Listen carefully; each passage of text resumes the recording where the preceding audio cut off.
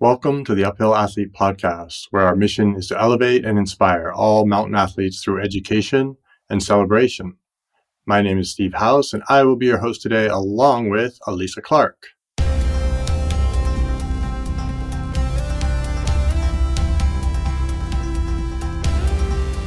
We are thrilled to bring another one of our coaches to the podcast, Alexa Hassman. Alexa has been coaching ultra running since 2008, holds a master's in exercise science, as well as a master's in sports psychology, along with several USCA certifications, and is an accomplished ultra runner in her own right. In this episode, we are briefly shifting gears away from the physiology of mountaineering to focus on the psychology of risk-taking and fear. The mental component of mountaineering is as important, if not more important, than the physical. As I wrote in Training for the New Alpinism, I said that it's 80% mental and 20% physical. Well, today, Alexa is here to help you to perform your mental best. Thanks for joining us today, Alexa. Thanks for having me. I think we've been looking forward to this episode for a while. I think it's going to be great to have you on. Yeah, I'm excited to talk about all things risk-taking and fear. Woohoo! So before we dig into our main topics of mental preparation, overcoming fear, dealing with doubt, and the psychology of risk-taking, I'd love to hear more about your background, Alexa, and then what drew you into focusing on the mind of an athlete. Yeah, that's a great question. So I grew up around psychology. My mom is a therapist, so it was always a discussion in our household and something that always fascinated me. When I went to college, I got a bachelor's in psychology, knowing I wanted to work with athletes, but not knowing how to exactly tie that in quite yet. I've been coaching for a really long time, and as I started to see that the psychology aspect was just as important as the physiological aspect, I decided to go back to school and pursue learning a little bit more about that side of things and how I could help my athletes perform on the mental side as well as the physical side. So how do you help your athletes prepare mentally? Like, just run us through, like, what are some of the tools in your toolbox? I mean, we talk a lot on this podcast about what physical preparation looks like. And we talk about things like setting a baseline, setting zones. Like, it all seems very tangible compared to sports psychology. So, yeah, and I think that's why sports psychology can be a little bit intimidating, because there isn't this, you can't see, it doesn't show up green on your training peaks. You know what I mean? It's not something that you can see physically. But some of the tools that we use are going to be visualization, breathing techniques. Of course, it's going to be very dependent on what the athlete is dealing with, whether it's fear, overcoming an injury, just preparing for a race is a big one, or preparing for a big event, anything like that. The tools are going to be a little bit different, but there's a lot of tools that we can use that are really relevant to each of the issues that they're dealing with. Yeah, that's really interesting. I would like to hear more about how you help your athletes prepare specifically for a race or a big event. What are some of the things that you do? And I can perhaps share some of the things that I learned, at least anecdotally. Yeah, for race preparation, I really like visualization, right? So really spending time focusing on visualizing the positive aspects of the race, but also the negative aspects of the race or the event, right? It's really important to visualize, how am I going to tackle this situation when it's not going well? Just so that we can remain calm when things do go wrong during a race or an event, right? I also like to do visual preparation. So having them hang stuff around their houses, on their mirrors, elevation maps with like little cues that tell them stuff like, hey, when I get to this climb, I'm going to tell myself this, or I'm going to reward myself with this. So giving little mental cues that sort of break down the race and give them something to look forward to. Those are two of my really big ones. And then breathing techniques, because there is a level of anxiety and fear going into any event. And so controlling that, I mean, it's important to have that anxiety and that fear, because without it, there would be, I think the performance would be a little different. It would be, I can't imagine going into a race not being anxious, right? That would be odd. But it's about controlling that anxiety and controlling that fear and using it to our advantage rather than letting it sort of take away from our performance.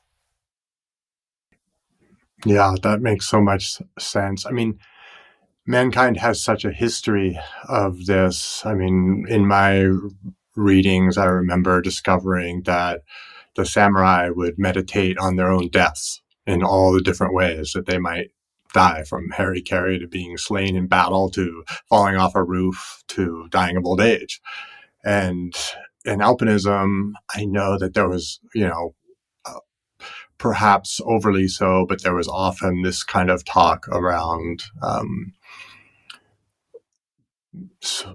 talking about and thinking about, the things that could go wrong that could kill you. And, even so far, there's a famous British alpinist who once wrote in one of his articles that before every big climb, you have to just write yourself off. That's almost an extreme, like, fatalistic viewpoint, right? Like, he had to say, no, I'm not coming back from this. And that's how he let go of his fear, was by letting go of the expectation that he would actually live. Like, that's one way to do it, right? It's hard to be afraid of life after the climb if you don't believe there will be one. That's probably, not a healthy mechanism, to say the least. But I think it does illustrate that people have been searching for something like this for a long time and trying to figure out where this balance is. Yeah, absolutely. And with that, a lot of the studies with fear and mountaineering talk about how, with the psychology of it, the mountaineers have to embrace the fear and make it sort of like their friend. And so that's a big aspect of dealing with the fear out there on the mountain, is having it become more of like a part of them and creating this transformational process with the fear and using it. That makes a lot of sense. And I think that, back to the point of visualizing, I think so often, I get a question a lot of the time of, do you visualize? And I always say yes, but probably not in the way that you think, because most people visualize finish lines, or they visualize, I'm going to feel so strong on this climb. I'm going to do this so well. And the trick is that you can almost negatively affect yourself if you have only visualized everything going right, as you just touched on. And so you have to visualize. Like, my coach spends a lot of time where he's like, okay, you're going to spend the next week, like 15 to 20 minutes a day minimum, thinking about things going badly and how you're going to deal with them. And that was a huge game changer for my running, because I went from visualizing the glory to visualizing the hard work and visualizing how I was going to work through what went badly. And then I was less surprised when it happened. And also, I think something we often do is we visualize, okay, even if we're working on visualizing negative thoughts, we don't visualize negative things happening until much further in the race, where you're like, yeah, of course I feel badly at mile 100 of 200 miles. But what if you feel badly at mile 20? Yeah. And that happens. Yeah, absolutely does. Yeah. And preparing for that, so that when you're in that situation and that sort of panic comes over you, if you've had that background of visualizing it, you're able to calm yourself down and deal with that situation a little bit better than you would be if you went into it and you're like, hey, I'm imagining myself crossing this finish line and I'm winning and I'm doing so strong and all this stuff. Imagine mile 20, like where it's hurting and it doesn't feel good. How am I going to handle that, so that when that situation happens, because it will inevitably in mountaineering and in any sort of mountain sport, you're going to hit a low spot. How am I going to deal with that? How am I going to stay calm? And it's never going to look exactly like how you visualize it, but at least we'll give you the tools to say, I'm going to breathe. I'm going to take this one step at a time, and I'm going to figure it out, and I'm going to adapt to the situation. definitely. I feel like this would be a good moment to bring ourselves back to the two main subjects, which are risk-taking and fear. And I want to come back to fear, but I think we should revisit and dive into and maybe start with risk-taking, because that's the behavior that leads us into the fear, right? So maybe we should do this in sort of chronological order, if you will. Alexa, I would like to hear from you a little bit about what you've learned in the academic studies and work that you've done personally in your development about risk-taking behaviors in athletes. Yeah, absolutely. So risk taking is a trait that we all inhabit. Mountaineering and extreme sports people more than others. Mountaineering obviously requires a level of risk and adventure seeking. And we found that in this population, the participants in the sport usually consider this experience and the risk taking as part of a life affirming experience and a way of personal growth. And that's why mountaineering and extreme sports participants do what they do, is because risk taking is part of what helps them feel fulfilled and achieve personal growth. So that's what we're seeing in the studies, is that psychologically, mountaineering people experience risk taking as part of fulfilling sort of what they feel like they need to do. It reminds me of the Viktor Frankl quote, "Suffering ceases to be suffering when it finds meaning." One of my favorite books of all time, Man's Search for Meaning. That perfectly sums it up. And I think anecdotally, I would say something quite similar. Like, the risk taking inherent in mountaineering, there's often been this conjecture, well, would it still be worthwhile if there wasn't risk involved? It's like, well, if there wasn't risk involved, it wouldn't be the activity that it is that would help us to realize personal growth. Yeah, absolutely. And I think a lot of people presume that these extreme sports and mountaineering, that people don't experience fear or emotions like that the same. There's a lot of talk about the brain activity of climbers and stuff like that being different, but that's not necessarily true. I think that fear and that risk taking, or at least what the science says, is that's the why behind what we do. Instead of it being, we don't have that fear, it's the fear is what drives us to do what we do. And that's sort of what puts us on that mountain, right? Is that level of fear and risk taking. I was actually listening to a podcast the other day, and it was saying that they were actually in an argument over, can it be a true adventure if there isn't some risk involved? And someone was saying, oh, you can have an adventure in your backyard. And the other person was saying, but if there isn't a risk of falling off the monkey bars, like, is it a true adventure? Which I thought was a really interesting question to think about, and how the mindset of it. But I'd be curious to pose this question to you, Steve, is, do you feel that in some way, and this might be why the willingness to kind of overcome risk, because you've done many trips and pursued things that people would consider quite risky or dangerous. And do you feel like there's almost some kind of higher calling, that this is what you're meant to do, and that somehow that maybe surpasses the level of risk? Or I'd just be curious, like, how you manage the risk in your mind, and like, why is it worth it to you? Yeah, yes, but I would reframe the question. I would say it's not a higher calling. It's just who I am.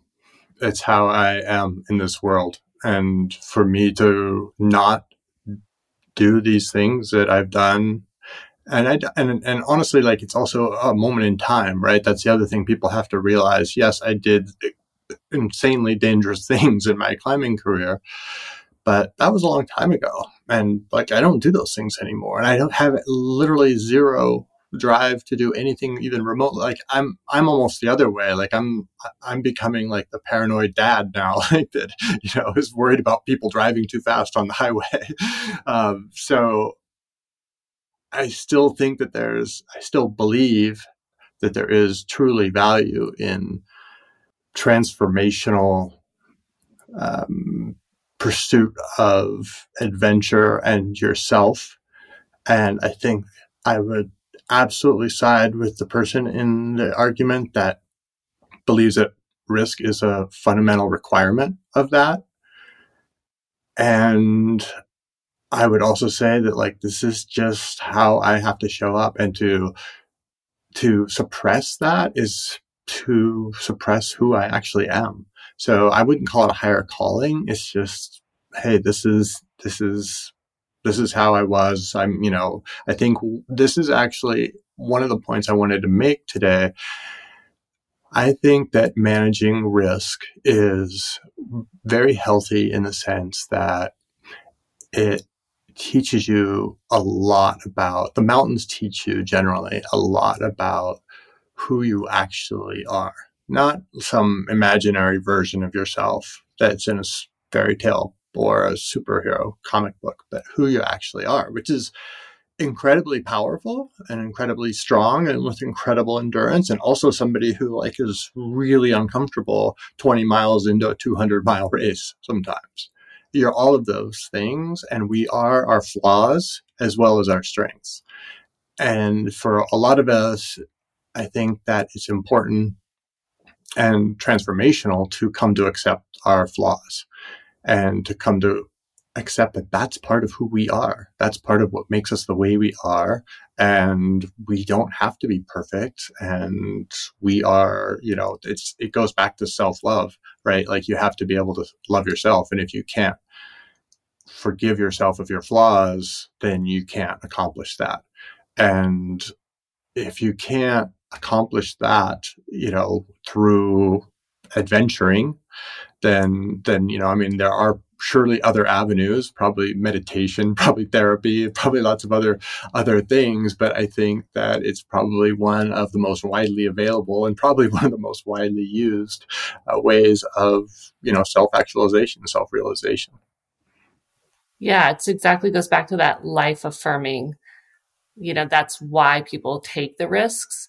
And also, one of the key personality traits that's different with people that participate in risk-taking behaviors is that they are more motivated by personal achievement rather than compared to the normal population. So it's a personal inward achievement that is more motivating to them than most people, right? So it's not that they're not doing it for external reasons. They're doing it to learn more about themselves and figure out who they are and really understand themselves from a really deep level. That makes a lot of sense. I'd be curious to know, where does humility come into this? Because I think that there's an element of risk taking that perhaps is perceived as defiance in a way, where you're defying limits, where you're going after, in many ways, with what we do, the question of, is Mother Nature allowing us to do this? Are we pushing the limits of Mother Nature's edges too much? Are we pushing our own limits too much? How do you both think that humility comes into play, and that kind of old mindset of conquering mountains that used to be such an important part, and quite frankly, a part of colonialism and such? There's that drive, and now, how do we think of it with humility playing in? I think the best way we can deal with that is knowing that we're mortal, right? Like, the mountain isn't going to care what's going to happen out there to us. And so using that humility that we're just a human out there taking these risks, right? So we have to be humble, knowing that in the end, the mountain sort of drives what happens. I also think it's really important to understand the difference between risk-taking and achieving something over risk. When you're actually taking risk, you sometimes don't succeed. You sometimes turn around because you decide this is too dangerous, or I think I'm gonna die, or my partner will die, or I will get injured, or my partner will get injured if I continue along this path. So it's important to understand from an outside view, but clearly from an inside view, which I think most people have, that this is actually a process. Like the engaging with risk, I've had plenty of days where I've gone out and started to lead up a hard pitch and backed off. That's happened lots of times. And I've also had days where I didn't feel I needed to, and I led the pitch. And I think that that's a big piece of what people get out of the experience. And I'd be curious to hear how this works with runners. Is it becomes this, like, you're going, it's like you're trying to measure the weight of something, the weight of yourself, your centeredness. And by balancing on this edge, you can sense it really finely, really acutely, really sensitively. And then you can say, like, oh yeah, this is not the day, or this is the day. And that's what gives me humility, is that I have to bring humility to that moment, because if I bring arrogance to that moment, I'll kill myself. So you have to have humility, and that humility is going to carry back into the rest of your life. Yeah, absolutely. No, I think that's a really profound thing to hear. I'm just kind of absorbing that. Well, I think that is really, and I'm not saying that trail running doesn't have its risk, but I do think that that's a big difference between the two sports, is that for us, the difference is, like, I'm probably not going to die. Like, yes, you could, but when we go out on a trail run, you're probably not going to die. And so in many ways, I think it's almost harder to make that decision. I think it's easier to just say, oh, today's not the day. We're not going to do it. Go in, grab a cup of hot chocolate, and go on. And I think, go ahead, Steve. Well, I think the trick is that you have to decide that for me, it was like, I actually remember the moment, because it happened this year where I realized, it happened last year, and then it really, like, self-affirmed this year, was that there was a moment I was running the Pinhoti Trail, which is 350 miles. I was trying to set a new FKT, and I was in really deep pain. I mean, my shins were killing me. I was so tired. I've been running for over 200 miles, and my desire to succeed and to fulfill who I am was so strong that it did not matter how much pain I was in. It did not matter how tired I was. And there was, like, this switch, like, flip, where I went from not even being able to, like, screaming in pain, getting shoes put on my feet, to running. And it's like, mountaineering, I think, is a much more acute moment in many ways, where it's like, I will die if I don't make this move, or, make this good decision. Whereas trail running, it's more like, here is the moment where I go from, almost saving yourself, or kind of being like, oh, well, everyone has DNFs, everyone has things, to, it's almost like fulfilling, to me, it's like fulfilling what I might be capable of. And it took realizing that I was tired of sabotaging myself, and tired of letting go into that moment, or, like, letting that moment win, that I wanted to take that. But it is deep humility, where it's like, I was so bare in that moment, and so, like, everything was taken away from me, and it's so raw, to be able to make the decision to keep going. And I think that that's kind of an interesting difference, where it's like, I'm not going to die, but also it almost feels like it is life or death in that moment to me, because it's like becoming who I'm supposed to be. Sorry, that was a long story, but No, don't apologize. That was amazing. And I think it's true. But I would say let's not overblow the risk of mountaineering. Not every decision is life and death. A lot of them are just like, oh, I fall down and hurt my ankle real bad. But Fair. I would argue that the risk to runners is far worse. It's social humiliation. Oh, she DNF'd? Man, didn't she win that race? That's like, for me, that if I was on an expedition and I didn't go climbing, I just didn't talk to anybody when I went home. Like nobody knew. Like nobody had any idea what happened or what didn't happen. Only me. And so that risk, I think, for especially known runners or runners trying to build, a career is immense. And that pressure is immense.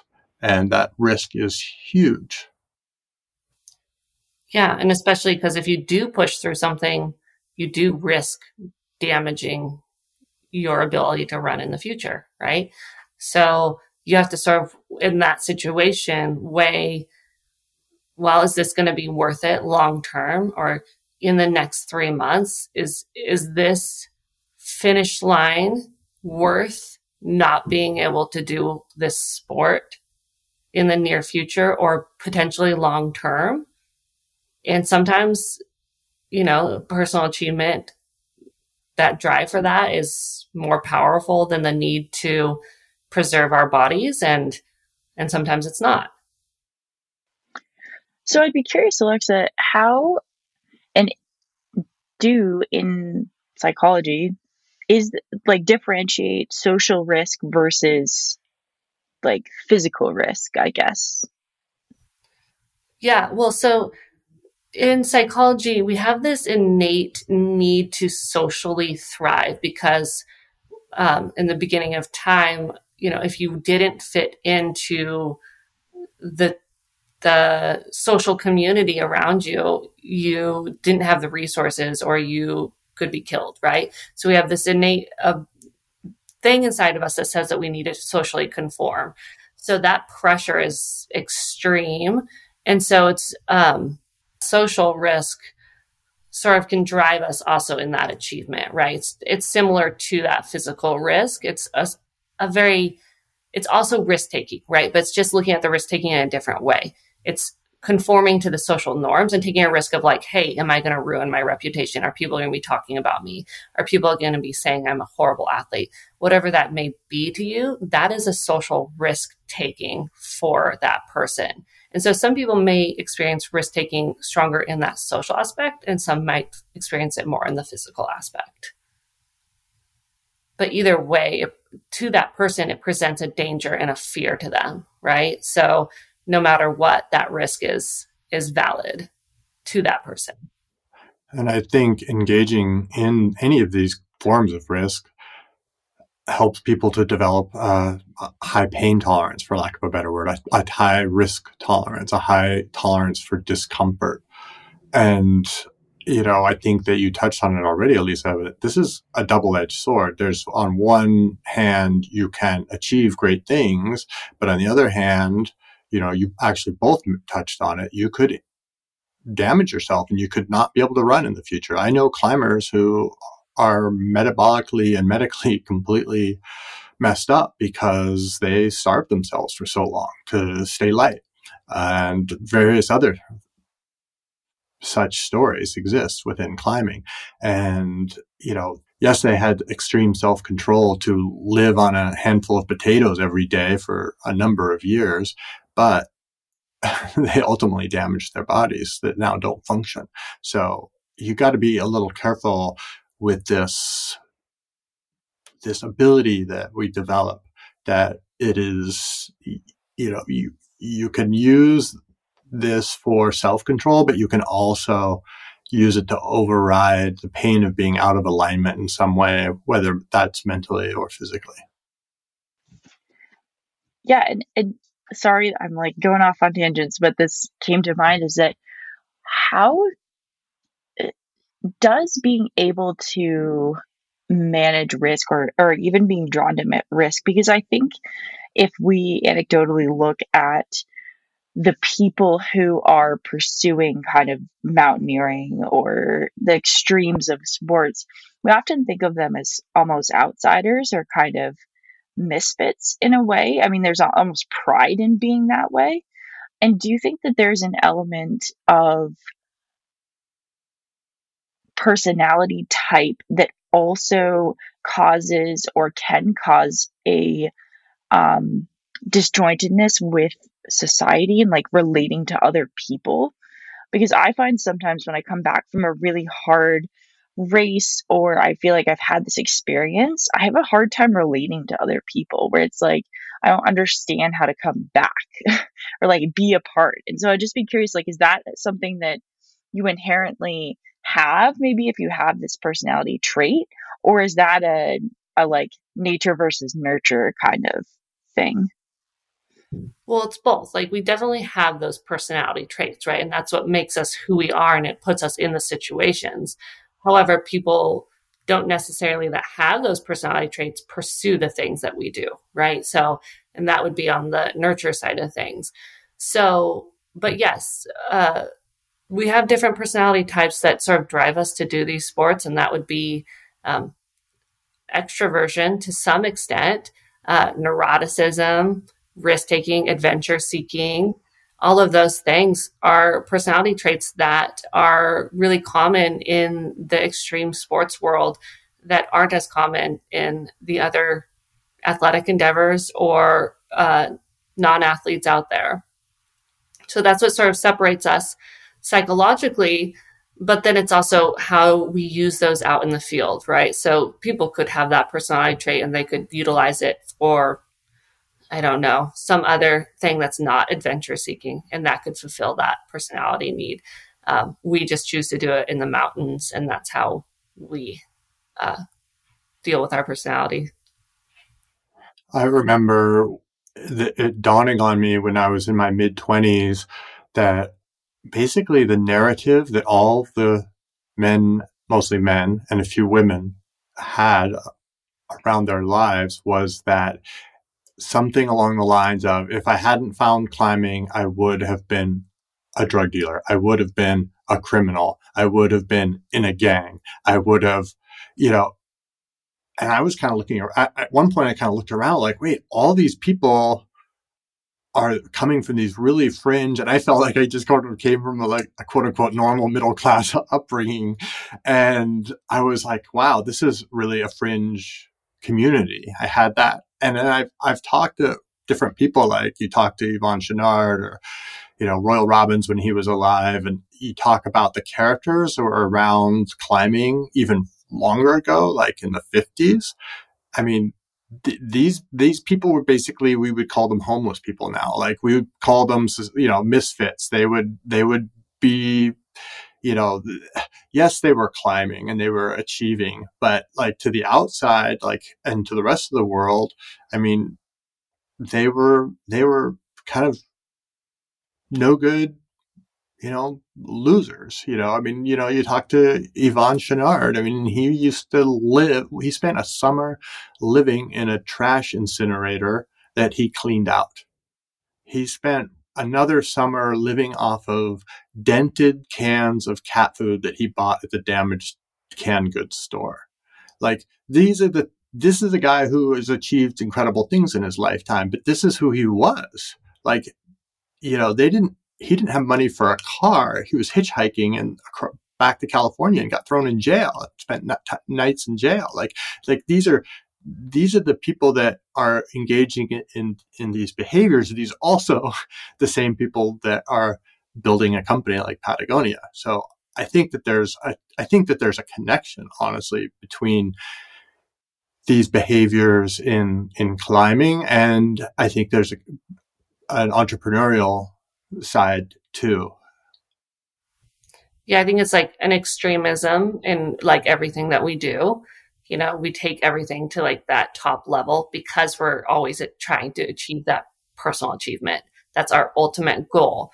And entrepreneurship does that for us, and so do mountains, right? So in both ways, we're achieving personally there. And that's what is our driving force.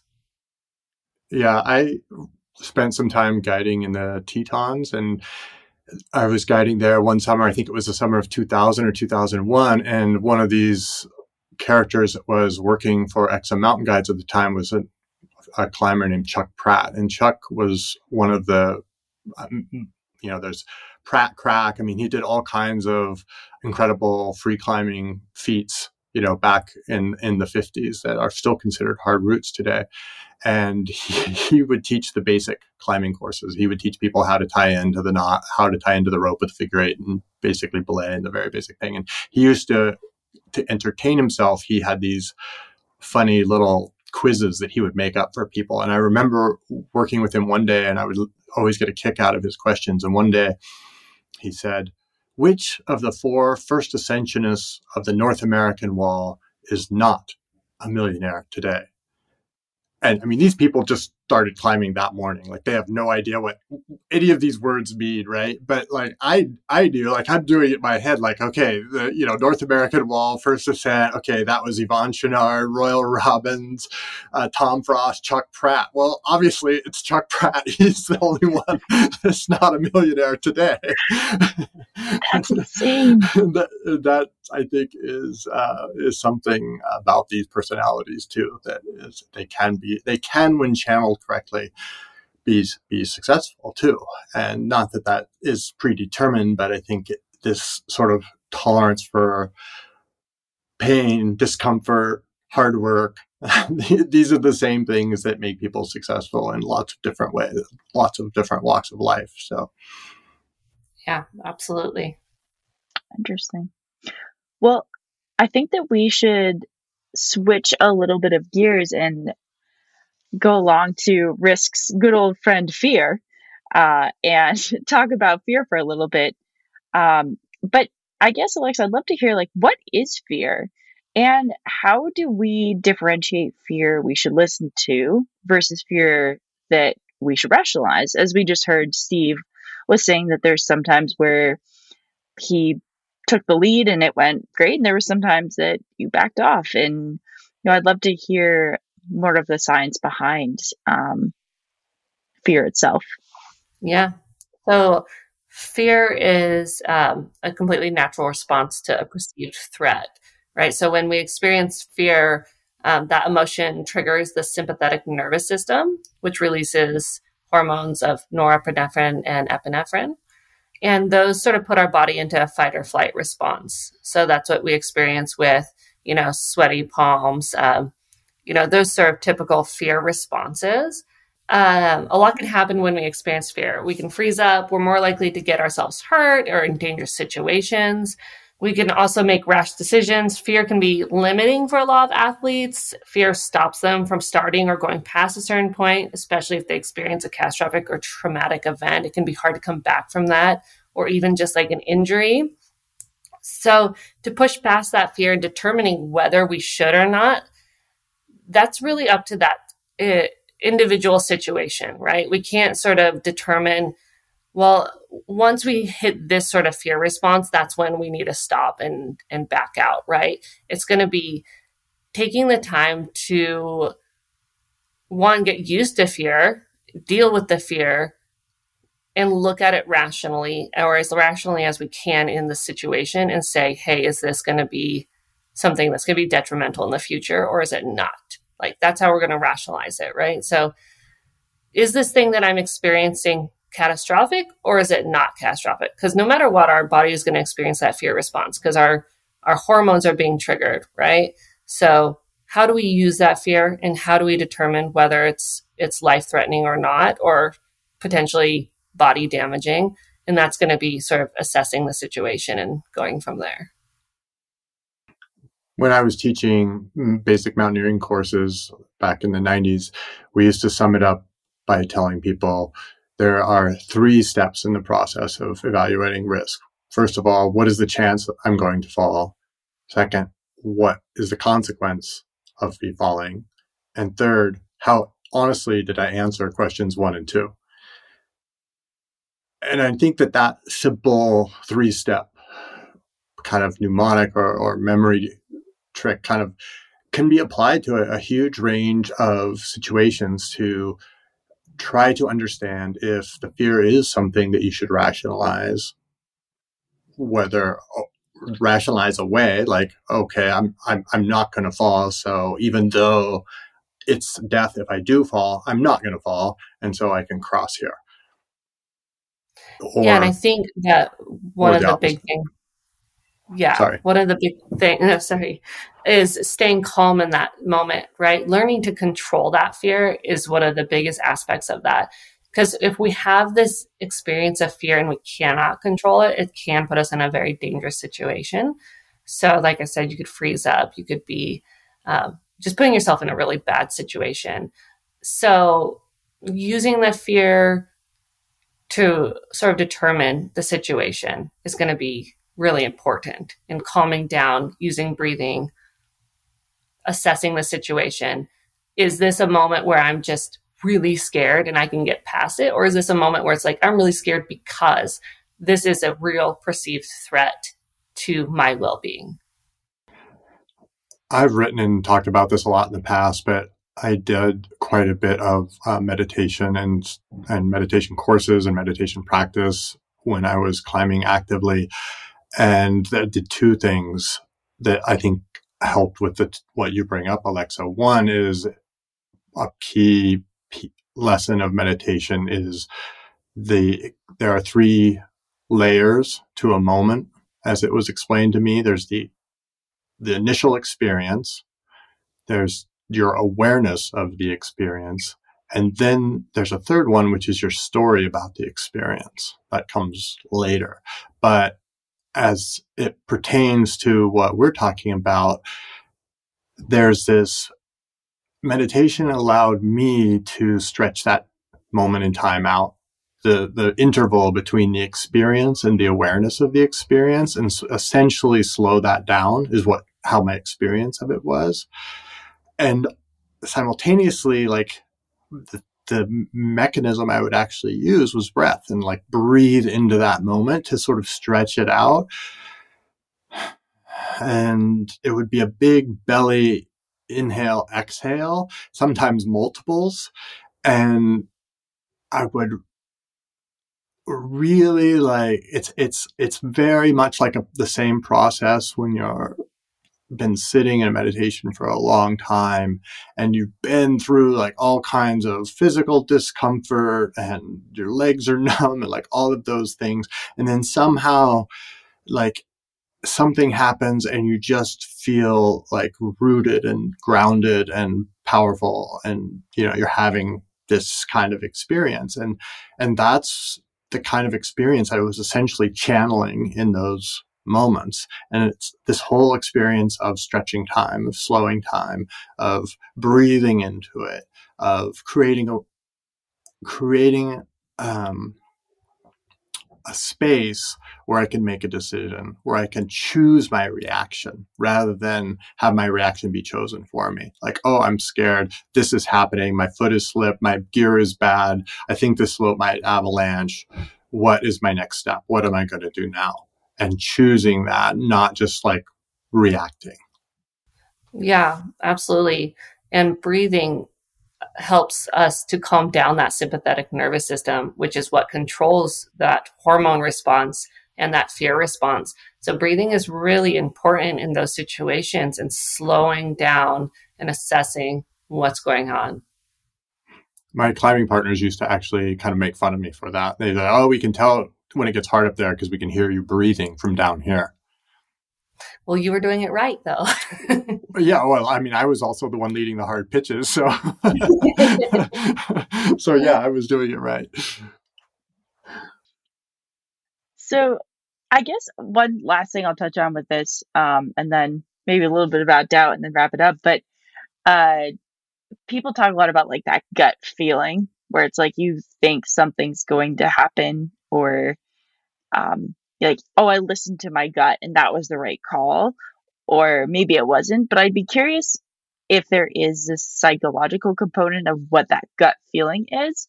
And Steve, like first to Alexa and then to Steve, like when's been a moment where you listened to your gut and it was correct, and maybe a moment where you're like, oh, I should have gone, like that was silly. So So I Alexa, would if you want call to go that, first. yeah, definitely. It's intuition, and that's your body is perceiving a threat that you're not necessarily aware of, right? And so there's a body's response to our environment, and we don't always know why we have that fear response, but that's sort of what that intuition is. It's our body's experiencing a fear response for a reason. We're not sure why. Our body knows why, but we don't know why, right? So that is why we experience that sort of gut feeling, and that's our intuition telling us, hey, something isn't right now. Yeah, I concur. And I would say that it actually, this falls into the category of the third layer of the experience, which is the story you're telling yourself. And I don't mean to say that you can control the story or change the story. Your experience of this intuition is the story. And in that sense, I mean this in the sense that you, every story has a context. And the context of this story, of the layer of experience of the moment, which in this case is intuition, is the context of what you're going to do. Are you feeling this and you're about to launch onto a big, dangerous climb? Are you feeling this and you're about to run a race? Are you going to go skiing and the avalanche conditions are a little sketchy? Like, and it sort of goes back to those three questions. What are the chances of something happening? What are the consequences, and how honestly did I answer those? And often I think intuition is your signal that something is wrong on number three, that you're maybe not listening to and not telling yourself the truth because something is out of alignment. And this is where I think that I just see so many parallels between meditation practice and the mountain sports that we practice, where, your job is to be present and to understand, and to experience as much of what is in front of you and around you and what you're in, the moment you're in, climbing, running, sleeping, as you can. And that's basically all that, meditation teaches us to do. I think that's wise words. So, going off of that, the last thing I want to kind of touch on is taking this, and I think that oftentimes fear is spurred by doubt. And so, how does an athlete deal with doubt? And with doubt, there's kind of two parts. I feel like that there's doubt that comes from perhaps improper training, where you really shouldn't be out there because you maybe just aren't ready yet or haven't put in the work. And then I think probably the more common one is athletes dealing with a lack of self efficacy, where they're doubting themselves because there is a lack of confidence or almost a fear of, a big fear of failure. So I'd love to hear your thoughts on doubt and then just kind of maybe how do we deal with that? So doubt is completely natural. And in fact, some studies have shown that it is beneficial for performance because it forces the athlete to have this perceived need to try harder. And so that can be a performance boosting aspect of doubt. However, having self-confidence is more beneficial to performance because the athlete feels confident in what they are doing. So doubt can go either way, but it is a totally normal and completely natural thing to be feeling. Again, like it would be just like with fear. I think doubt is one of those emotions and feelings that we have that would be sort of odd to not feel before we go into a performance, right? So there's a few really good ways that athlete can deal with doubt. And one of my favorite ways is to we have these things that we say in our head, like these negative thoughts when we're dealing with doubt. And the best way to deal with that is to just put a full stop on it and literally tell ourselves when we're having that thought, like, oh, I can't do this climb. I can't continue. Stop. And then say something positive, right? So yes, this looks really hard, but I've done this. I've trained for this. Reframing it in a positive way, or like, I'm not trained enough to do this. Stop. I remember when I did my last training run or my last training climb, I'm completely ready for this. So it's stopping those negative thoughts and putting a positive affirmation in place of it. That's going to be beneficial when dealing with doubt. Yeah, I think that, the moment of doubt on a climb is literally like the most precious moment of the whole experience. When you're, and I tie this back to uphill athlete and what uphill athletes do. And when we are uphill athletes, in a sense, that it's at that moment of doubt and it's also at that moment of realization that we're going to overcome it. And Alexa, you just gave us the tools to help us overcome it. But people need to know that that's completely normal and everybody has that. And if you can, my mechanism for that is to do something that slows the time down enough that I make the decision to continue, whatever that is. Like, there are sometimes hundreds of those moments, little ones, but there's almost always one big one where it's really just totally hanging in the balance. And, this is, to me, one of the lessons I learned when I was in my 20s. I had the great luck and honor to climb with almost exclusively climbing partners who were a lot older than I was. They were all at least one generation older than I was. And this is something that I noticed that they did, is when we got to that moment of doubt, they would stop and address the problem. So in climbing, it was often like, okay, let's get out the stove. Let's brew up. And at first you're like, wait, what? Like, we're going to drink tea? You got to be kidding me. Like, everything's going wrong. It's like, no, let's slow it down. We're dehydrated. We haven't eaten. It's going to get dark anyway. We have headlamps.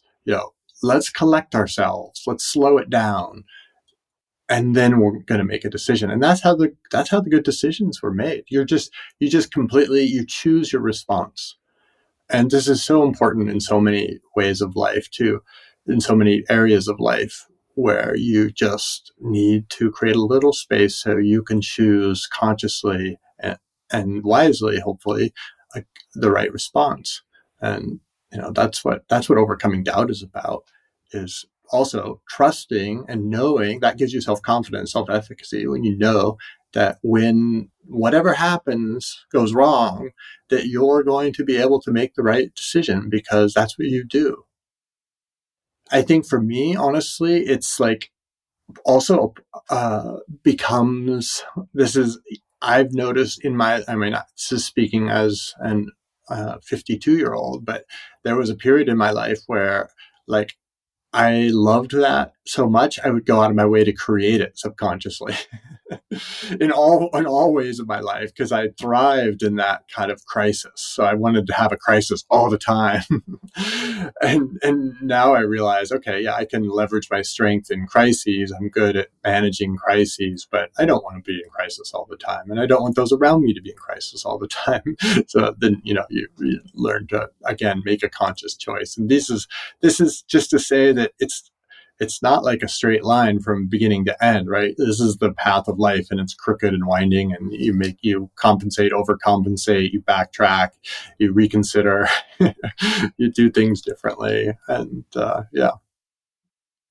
Yeah. And it all sort of ties together, right? Doubt ties into fear. Fear ties into risk taking, and all of it ties into inevitably our need to achieve and to have that self-discovery and that personal achievement and affirmation in our life. And I say that achievement isn't achievement for anyone. Again, it's just us showing up as who we are. And before the achievement, people didn't see us for that because we hadn't done it. I was no different the day before I climbed Nanga Parbat than I was the day after. But the day after, people saw me completely differently. It's a funny sensation. I've been there a couple times where you're like, now everyone sees me different. Like, I bet I'm the same person. I'm colder, like lost some weight right now. But everyone sees you differently. It's a very strange thing.